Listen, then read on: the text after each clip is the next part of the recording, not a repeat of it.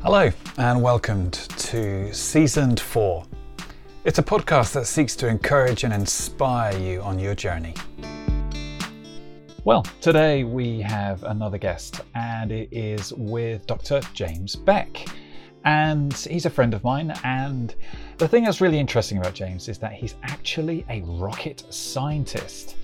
And his perspective on science and faith and how we function in this world as we are with those around us and with God is incredibly insightful when it comes to prayer. So before we get into the interview, let's do the devotion and then take it from there.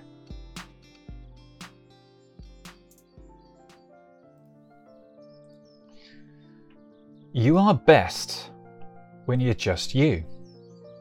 In Matthew chapter 6 verse 5, in the Passion Translation, it reads, "Whenever you pray, be sincere, and not like the pretenders who love the attention they receive while praying before others in the meetings and on the streets. Believe me, they've already received in full their reward." Isn't it interesting that of all of the church meetings, the one that is the least attended is the prayer meeting, and yet it's the powerhouse for transformation. Some of us find it easy to pray and some of us don't. I've found over the years, quieter, more personal prayers have more power than the more elaborate ones. Pre-written or not, the power comes when we deeply agree with these words. Sometimes these words lead to changing ourselves, things and people around us, events and situations. Prayer is an intimate conversation and can expose our innermost thoughts. But there is the mysterious part. In an attitude of surrendering following the King of Kings, His Spirit can prompt us to speak out praises, proclamations and petitions to Him. We're inviting Him to take His throne in our dominions, our hearts, thoughts, memories, relationships, our needs. Prayer is an invitation for God to be actively involved, to bring shalom and liberty.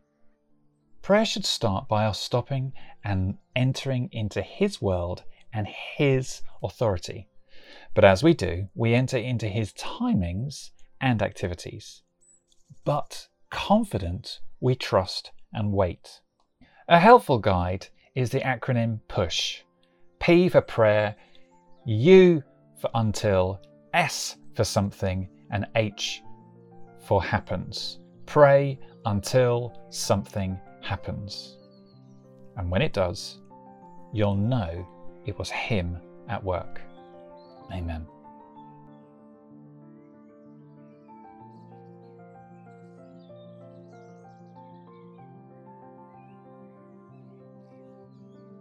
Well, we are now with my next guest, and I say that because actually I follow a guy on YouTube called Sam Pilgrim, and he always starts with "Today is going to be epic." He's got his T-shirt that just says "Today is going to be epic."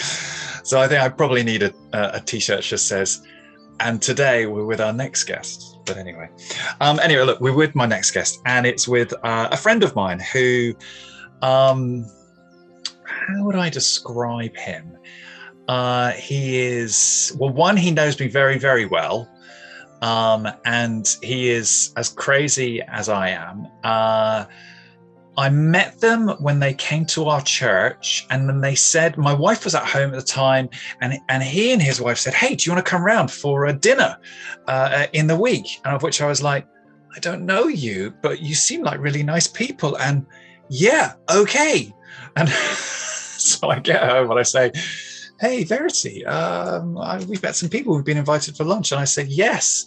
And she said, "Okay." And we turned up, and it was like coming home. It was just meeting this lovely family, this lovely couple and their kids. And it's just been an ongoing silliness, wonderfulness, friendship, and I'm part of a group which I'm now going to make public. Are you ready for it, Mr. Beck? It's called Wednesday Whingers. It's called Wednesday Night Whingers. Yeah, Wednesday Night Whingers. Get it right. Yeah, all right. And it's basically, we used to turn up every Wednesday for a good old whinge about life, God, church, and anything else in between. But really, we didn't really whinge. It was a moment of dismantling and reassembling and then finding shalom in those spaces. But anyway, enough of my yakking. But today we are with the rocket scientist. You're going to obviously explain that a wee bit more. Dr. James Beck. Is that about right? Hello. I think Dr. James Beck is correct. Yes. Although I guess that there aren't that many people who really know that I'm a doctor. No, I know that. And it's not in soil fertilizing. It is actually a doctorate to do with space. Is that right? No, I have a PhD in engineering, so it's in computational fluid dynamics of all things. But oh, there you go. And we all know about that. It's very useful for dealing with space stuff. Yeah, we do. Well, right. So how's the doctor? How are you? The doctor is in. The doctor is in. Yeah. That's cool. Right. So look, talk to me about what you do as a doctor of engineering and space stuff. Who do you work for? What do you do? And give a flavor of what that looks like on a project by project basis. Well, I was going to say on a day-to-day basis, it's just like everybody else. I sit in front of a computer all day. Yeah, that's not very interesting. That's yeah, but you got to be realistic about these things. So what I do is I run a small company. There are two of us, and we do projects for the European Space Agency. Okay. And what we do is because of the space debris problem, people have to get their spacecraft out of orbit at the end of its life. And usually the best way of doing that is to chuck it at the planet. And it burns up in re-entry. And, I want to get rid of it. I'll throw it at the planet. It'll burn up. No problem. Okay.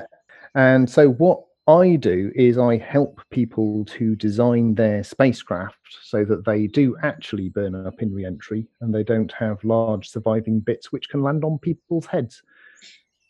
So why is it? Okay, let's really go into this, because I'm very confused by the fact that why is it that there are lots of spaceships or space people land in Kazakhstan and in Russia? Why don't they land in Kent or in France? Or why is it that they land in random spaces and places? Because Kazakhstan's a bit beyond, isn't it? Well, it depends whether it's a controlled entry, in which case either it's really, really big and it could hurt people, in which case, really has a big chance of hurting people, in which case they tend to aim it at the South Pacific, big uninhabited area, and we are slowly gathering spaceships at the bottom of the sea down there. Oh. Or it's a manned mission, so there are people in it, a peopled mission in our gender neutral sense. Yeah. And the reason they go to Kazakhstan is that's where the Russian spaceport is, essentially, and they land a lot in Kazakhstan with the people. But in terms of things that are sort of randomly entering, then there are all sorts of things. I've got pictures of tanks which have been found in Spain, some in Indonesia, there's ones in Brazil. There have been examples of Chinese rockets which have gone wrong, landing on towns in China. So this isn't a Kazakhstan problem or a somewhere else problem. These things do come in. There's an object coming in, I don't know, every other week of, I don't know, sort of tens of kilos. So this happens every week. And when they land, how much of them, because we know about comets, and when a comet lands, it makes a massive dent in the ground. Comets are big. Okay. So spacecraft are a couple of tons. That's still big. A big spacecraft. And of that, a couple 100 kilos reaches the ground. Whereas a comet, we're talking tens of thousands of tons. Okay, what about asteroids? They're the small ones, aren't they? No, they're bigger. Oh, for goodness sake. Comets are the small ones, but if you think of it, you're taking a little baby planet. Okay. They are really, really big. So what are the ones that are like the size of golf balls? Well, they're shooting stars. They're shooting stars. They're the things that come in like meteoroids and. They're meteoroids. Right. Asteroids, comets, and meteorites. Right. Okay. We're learning, everyone. Yeah.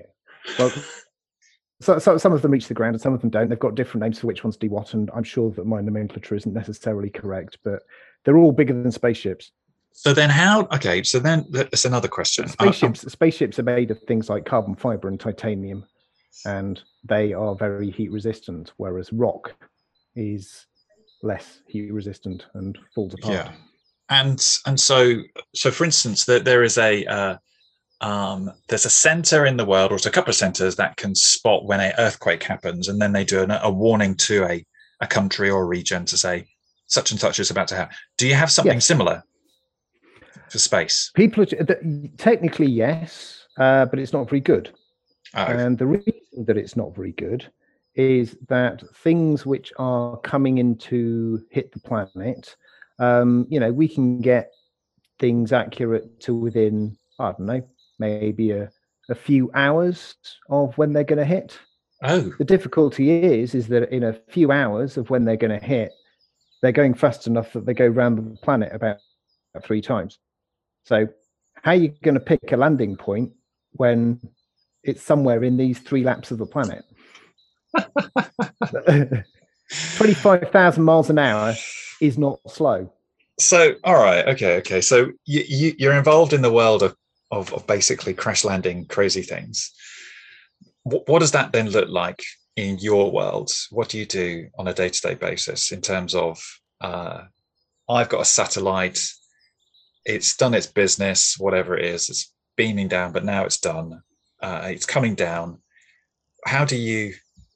I genuinely have no idea what you do other than you do things with spaceships, etc. What do you do? What do I do? I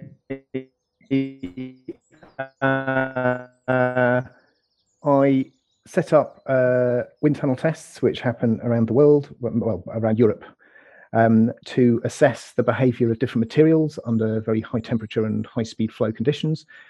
From that, we build models which describe how they behave, and then we apply that to a flight situation, and we can then say, given what we've seen in the wind tunnel, this is how this particular object will behave when it's re-entering.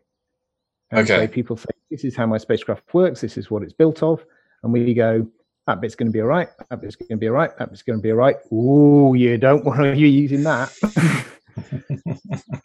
And they go, well, we have to use that because otherwise it won't work.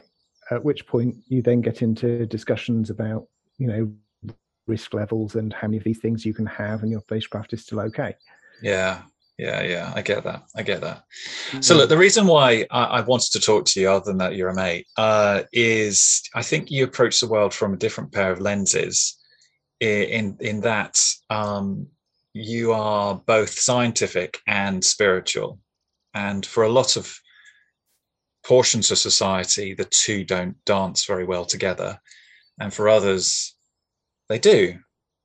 So talk to me about that. How does spirituality and science blend in your world in a way where it's helpful?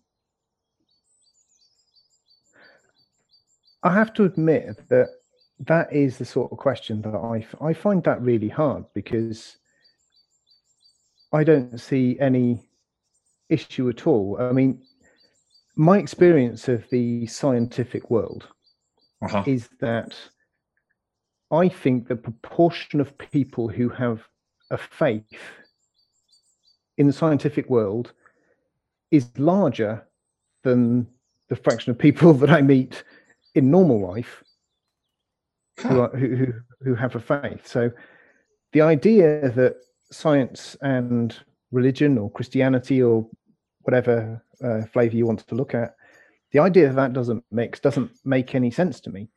And in fact, one of the things that I think is really interesting is that modern science exists solely because people started thinking that the world, the universe was explainable. Yeah. That it made sense, that it behaved consistently, that it would obey consistent laws. And the only reason that people thought that it might do that was because they thought there was an intelligence behind it. Huh. So the whole basis of modern science is based on an explainable world which must be built by an intelligent creator. No one tells you that, do they?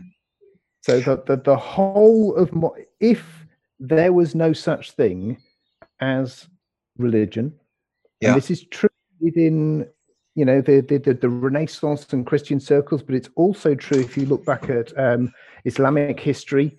There are there are scientific things from before pre-Renaissance, sort of 11 to 1300s, that sort of thing, where there are big scientific advances in made by spiritual people.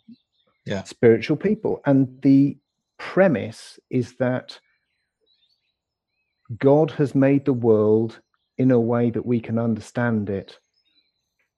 And if you didn't have that initial assumption that there was a God, we wouldn't have got where we have got, which I find really quite fascinating. And I see God everywhere in science. The fact that things are explainable, the fact that things make sense, the fact that so much of science is art. Yeah. I mean, maths is beautiful. The patterns are beautiful. Yeah. Science, and you get turbulent flow, and we get rainbows, and it meets art in so many ways.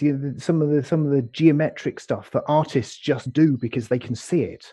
There's the beauty of the art, and then there's the beauty of stuff which is scientific behind it. I mean, it's all the same stuff. And the idea that logic has no room for God doesn't make any sense to me. And the idea that God doesn't have any room for logic is even sillier. Okay, so logic, it's logical to include spirituality and science, but you didn't always believe that.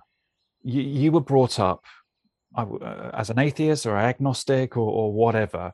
You had a life before faith, a life before. What was that journey like, and how did you get from that transition of, I don't know, from maybe to yes? What did that look like? Yeah, words like agnostic and atheist are quite interesting, because I would have said that my upbringing just didn't have God in it.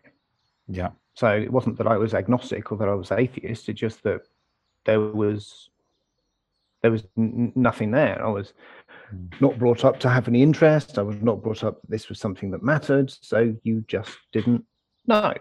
Yeah. And I remember distinctly being in church for Christmas carol services.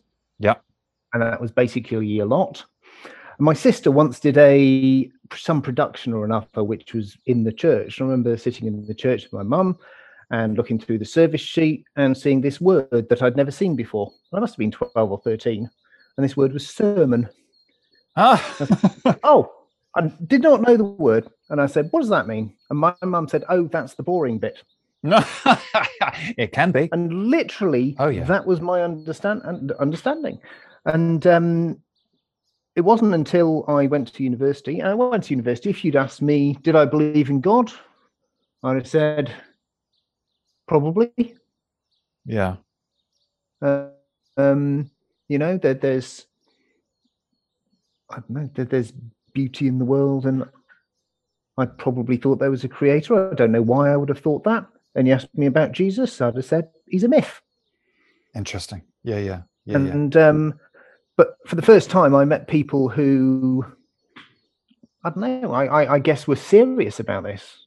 that it was something that really mattered to them, and they were bright, intelligent people. Yeah. And it was interesting. And I think I remember exactly where I was standing. I was walking to a lecture with a friend of mine, and I knew he was a Christian. Yeah. And we were walking through, and I can't remember, some God stuff had come up. And he said, but it's about a relationship with God. And I remember stopping in my tracks. And I don't think I had ever heard anything quite so ridiculous in all my life. I mean, for all of the things that people say about Christianity and faith and church and all the rest of it, I got to the age of 20, and nobody had ever told me that you could have a relationship with God. And I stood there thinking that was the most ridiculous thing ever. Yeah. 6 months later, 6 months, maybe 8 months later, I had a relationship with God. What was that moment? I'm always fascinated with that. What was that moment of a relationship with God? Look, what was that transition? Up until, well, I don't know, 10 years ago, I would have probably said, I sat down and I did a prayer on a Tuesday evening and that sort of thing. But actually, before that, in my Christmas holidays, I got walking the dog duty. Okay. So I was up on a hill in southern Cheltenham, walking the dog. And I got an hour basically asking God if he was there. Wow. Turns out he was. But no. What, did you turn up with a bowler hat and a suitcase, or what was that moment? Because there is a moment. Oh, I don't know. I don't know if I can tell you a distinct moment. It wasn't a sudden, wow, I've suddenly got a sense that there's somebody here. It was because I don't think that I would necessarily been completely open to knowing it when I heard, knowing God when I heard him. Yeah. But gradually over, 2-3 weeks of walking the dog up the hill, and asking God if he was there, and having a sense that actually there was something more than just me and the dog involved in this conversation. Not that the dog was particularly involved in the conversation, but and it takes a while, and just gradually towards the end of that, I knew that I had been in conversation with God. And I came back to university after that holiday, and I asked some friends of mine to tell me some more about it. Yeah. And I became what you would call a proper seeker. Now, it wasn't for probably another month, 6 weeks that I would say that I made a commitment, or however you want to cheesily phrase it. Yeah. But my relationship with God started before, I said anything definite, and the saying anything definite was for me, not for God. Yeah. So I find this really interesting, because so today's devotion, as folk would have heard, is about prayer, and prayer is a conversation between this being that we can't see, but we have a relationship. And there's a transaction of conversations, and there's a thing that happens in us. There's a thing that this being does. And I say this being because obviously, interestingly, within conventional Christianity, of modern Western conventional Christianity, and through the Bible, what does God look like? Well, there's one passage that says, if you see me, you see the Father. Therefore, we would identify with God as Jesus. And yet there are character traits of the Godhead, which is both male and female. Irrespective, there is a clear essence of intimate relationship that is full of love, and it's paternal as well as more. It's much more, etc. And yet, when I talk about prayer, and for me, prayer is really easy. I mean, I find prayer the easiest thing to do in the whole wide world. And yet there are other people genuinely don't like praying out loud because they might feel a bit stupid, or they might feel they say the wrong thing, etc. But this devotion talks about, actually, it's just me being completely transparent with God to say, oh, this is where I'm at. And where, I suppose, talk to me about your prayer life and how you have had to calibrate yourself with a sense of authenticity, bearing in mind you have a lot of people in the church and Christians who put on the Christian face, sorry, but in reality you go, yeah, but your lifestyle don't match it. You know, it just something different. That's what does that look like to you? It's interesting you say that prayer is something you find easy.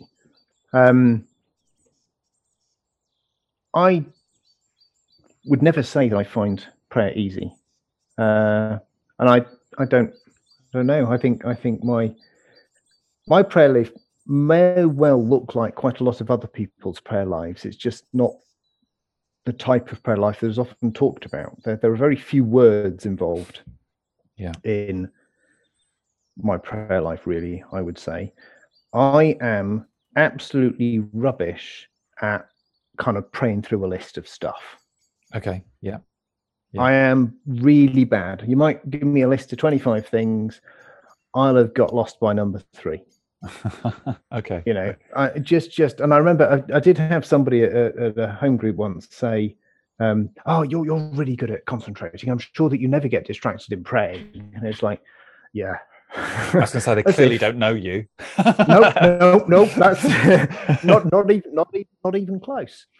And actually, a lot of this comes back to the fact, well, not comes back to the fact, but it's consistent with the fact that I met God on a hill, actually, because the silence of the relationship and the being with God and the, I don't know, dwelling in the presence or something. I mean, that sounds terrible, but just being in a place where there is an awareness,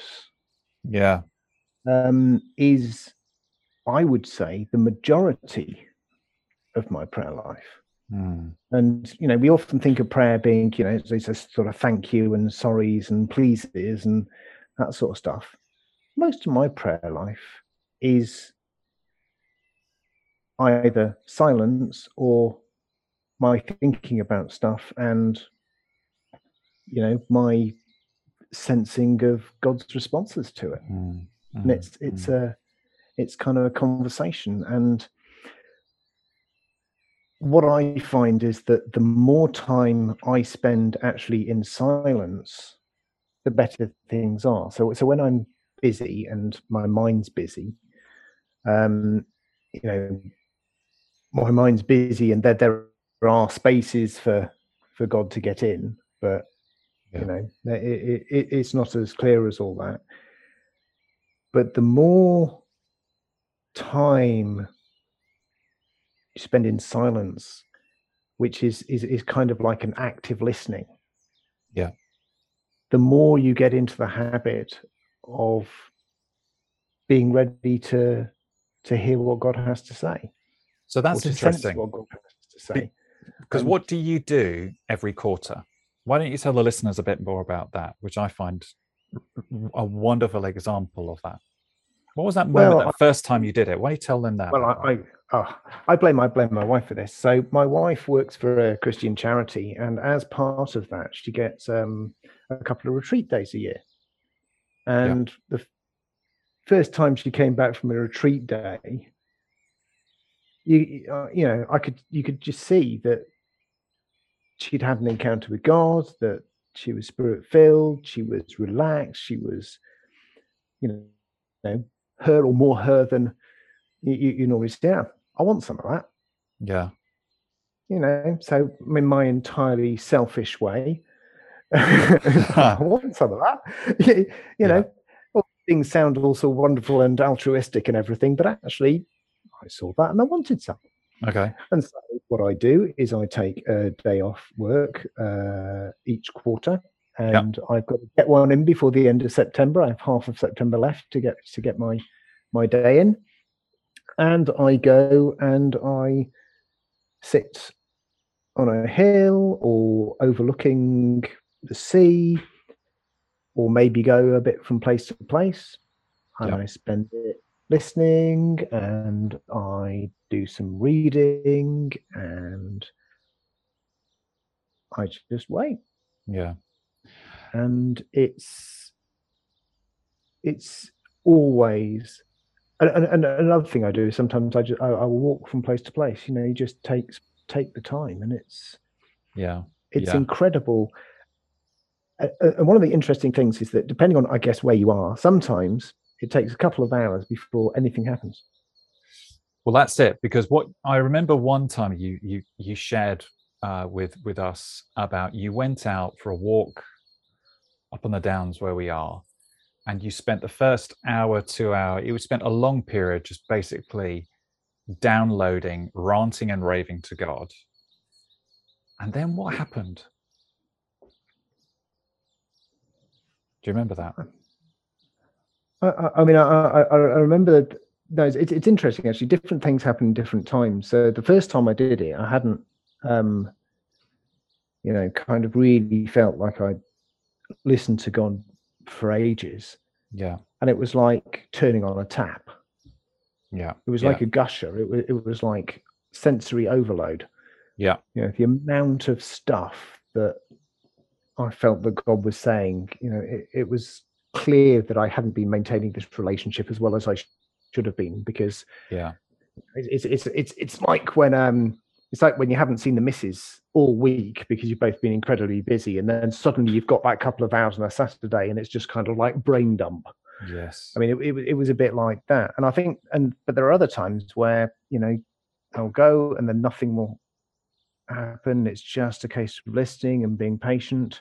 And sometimes there'll be lots, but occasionally it's just one or two really profound things. Yeah. It moves you, doesn't it? Yeah. I remember, a time when you were doing your daily devotions. I spent, the morning, and it was clearly the whole thing was about open. About having an open heart, open mind, having an open hand in generosity. Yeah. And I did a little series of things for the devotions based on that, simply because God spoke so clearly about that, and it's a So we are we're quite an unusual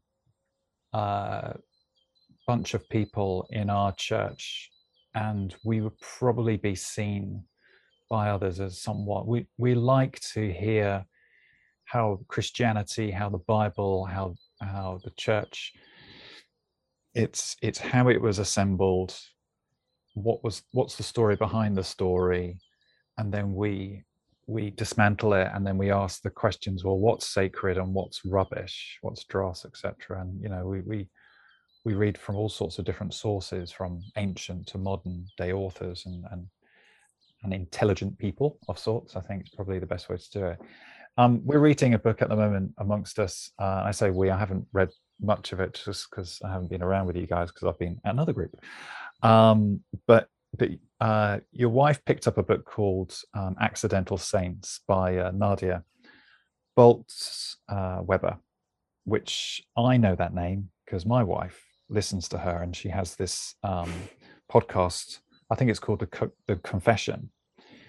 And my goodness me, there are moments where you're just like, yeah, I have just encountered the grace and glory of God in the conversation. What's been the profound things for you that's added to your spirituality in hearing other people's spirituality from the stories that you're reading about?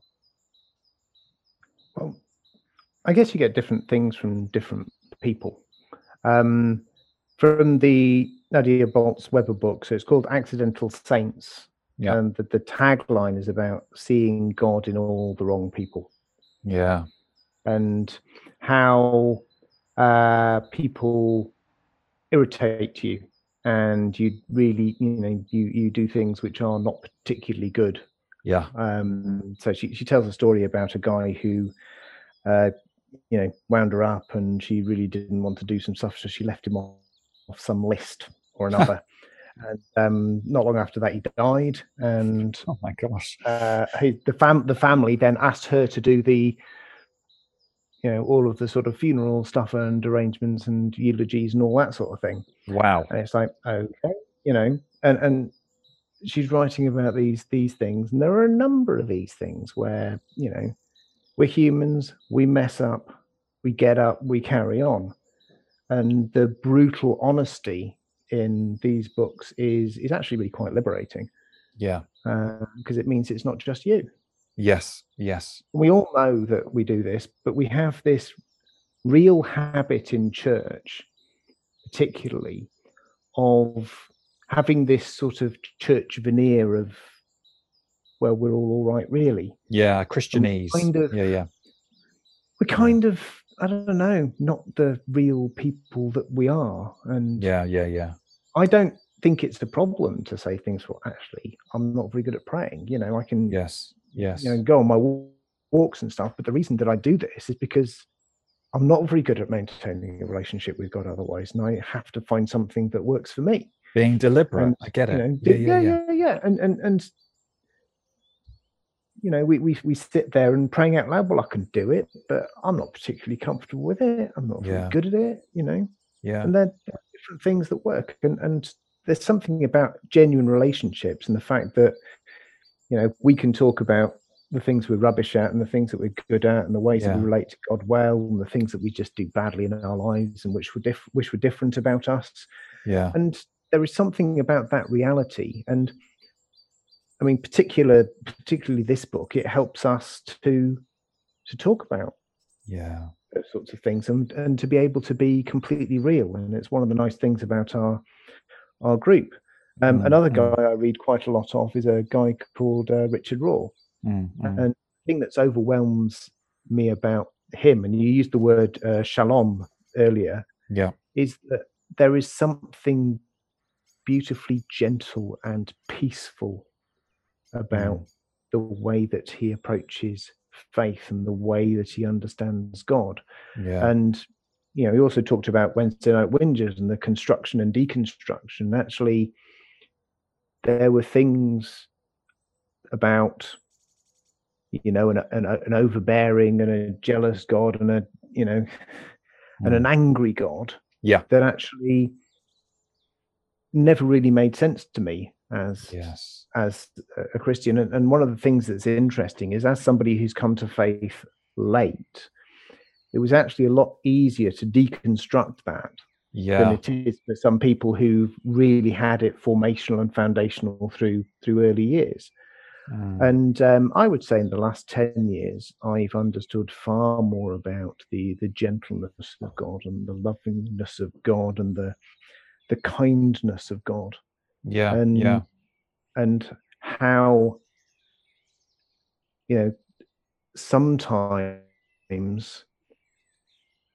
I don't know, sometimes I don't want to say this and make it sound bad, but sometimes our understanding of theology can almost get in the way of our expression of God's love to people and to the people around us. And there's a little quote that struck me just a couple of weeks ago. And it said simply that we are recipients of God's faith, God's hope, and God's love. And our job is to spread that faith and that hope and that love to the people around us. Actually, I don't got an awful lot more than that. I mean, it's a really simple yet beautiful description of being in relationship with God and trying to be I guess it's going to be being Jesus to the people around us. I mean, it's yeah. I mean, but your question was about books, so the answer wasn't. Well, no. You see, the reason why I enjoy the deconstructing and the reconstructing of it is having been brought up as a conservative evangelical, charismatic Pentecostal, but then with a Brethren background, and now hang out with a bunch of Anglicans, and I'll call myself probably post in all of that. Yet my love and passion for Jesus has actually expanded, and I've had to be quite honest and ruthless about some of the things that I've picked up along the way, saying that doesn't match up to the character of God. We were listening to a podcast about a very, very famous person who I won't name just because I'm not going to trash someone's name, but basically they cultivated a ministry, and their theology, part of it was around how would I put it? What's the best way to put it? The Frank Peretti books of Piercing Darkness is Present Darkness, and the theology of spiritual warfare. The Frank Peretti books was their I wouldn't say their Bible, but it was, and this is how the angelic and the demonic work, etc. And so that at that period of time, there was this whole thing of, we've got to be doing this, that, and the other. I see that there is a merit in it.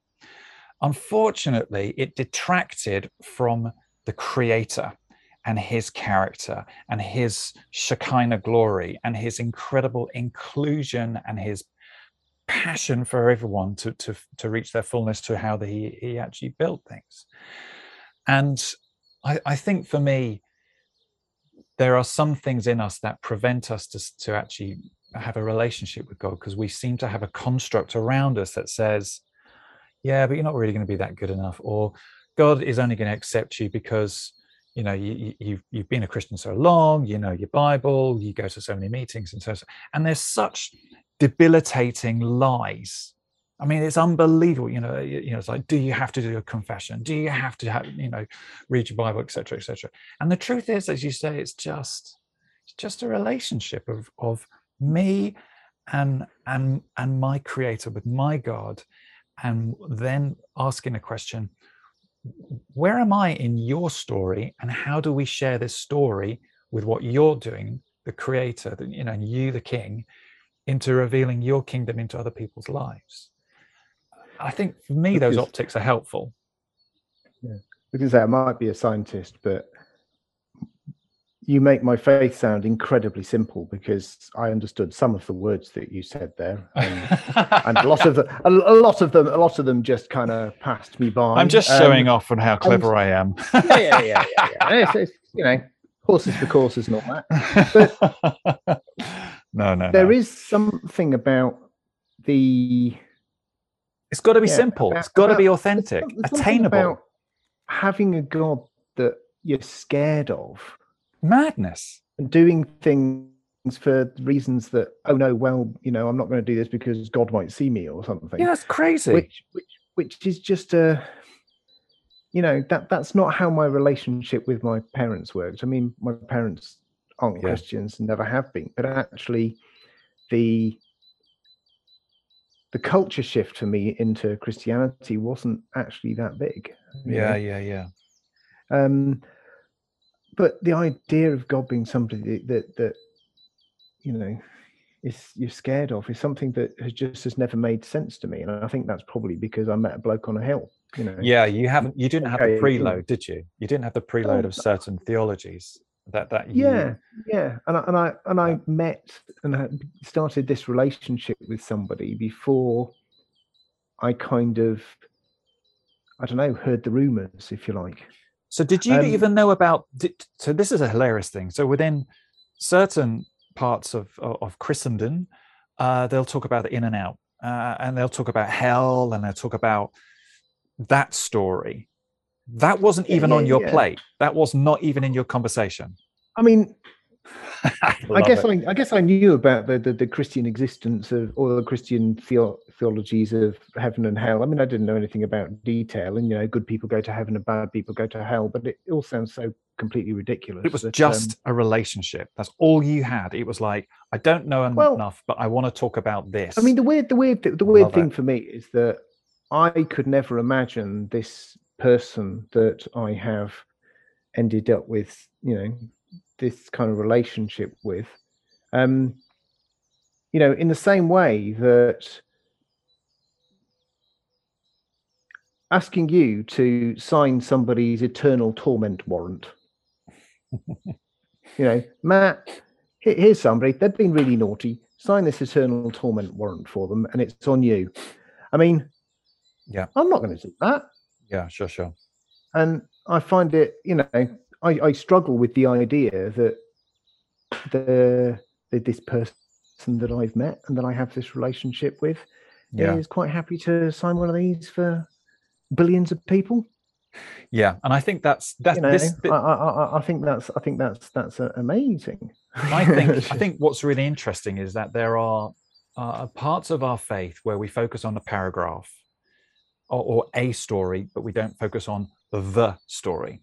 And what I mean by that is the restoration and revelation and of the goodness and love of God in us and amongst us. That's the story. The little stories about, the in and out and all those other bits and pieces, I think those are the minors. I know that sounds really, I know a lot of people would probably take knives to me, but the major and the major thing is actually God is amongst us and it is being revealed.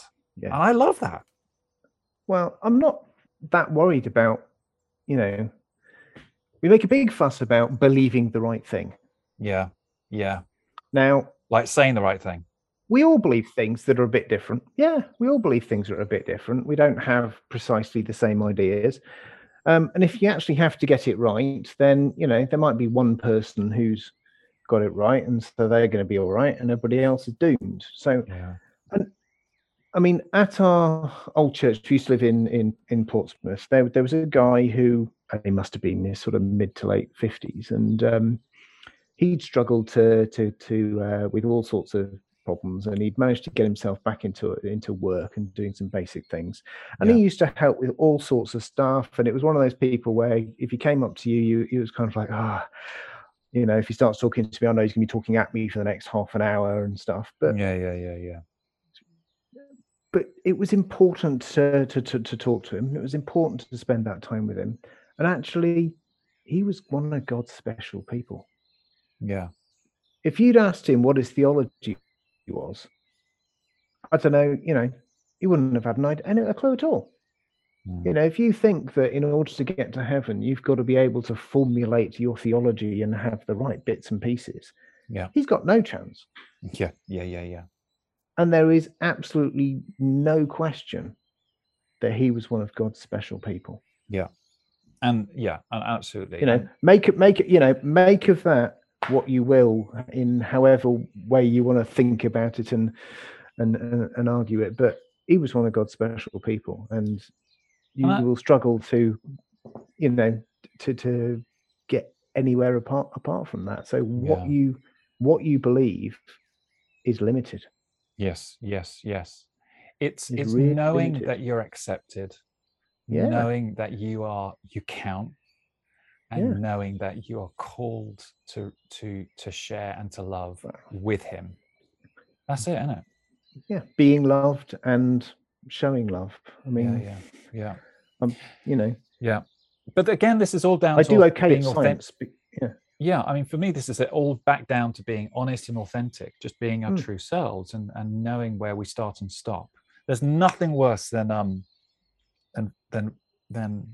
faking it. Weirdly enough, I don't think we can fake it for long, because I think we run out of puff. It's the same in the science world. You can only fake it for so long. But in the science world, I do okay because I try not to do anything complicated.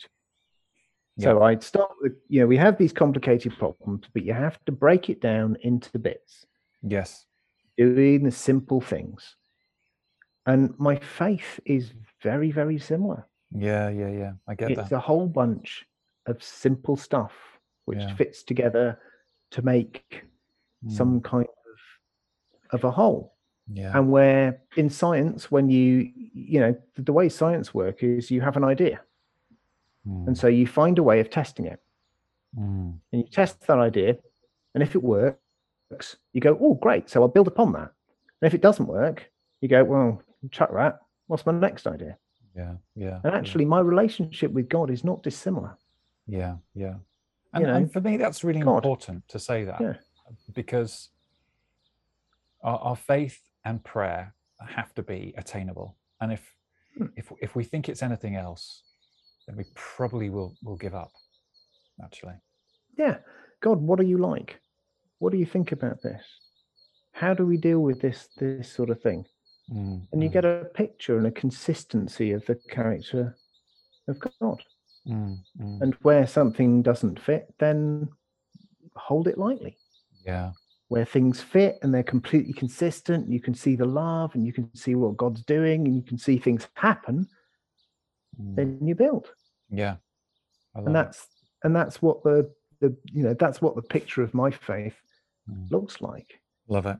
I mean, and where stuff just doesn't fit with the character and my experience of God and where he is and what he's done. And it doesn't mean that, I go and I read the Bible and I throw it away. The question is, how do you understand it?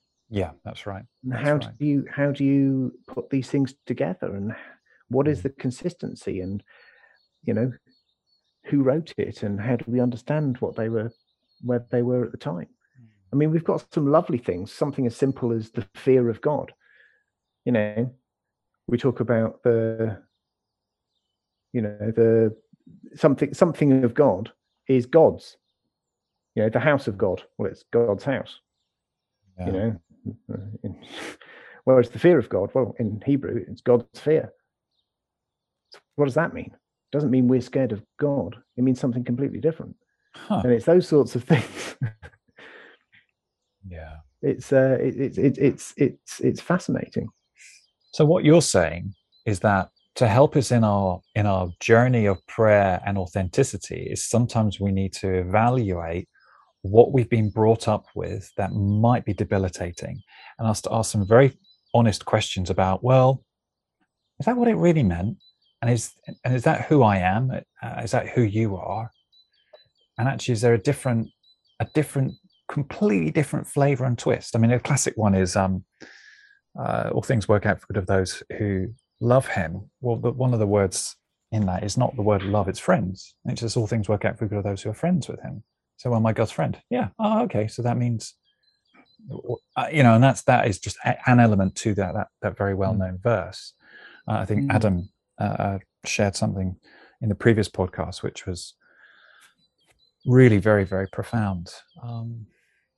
Well, look, I can't make any comment on people's upbringings and where they are in deconstruction, because I don't have that background. Yeah. But one thing that I can say, and maybe this is a reasonable place for you to be able to wrap it up, is that doubt is actually a good thing.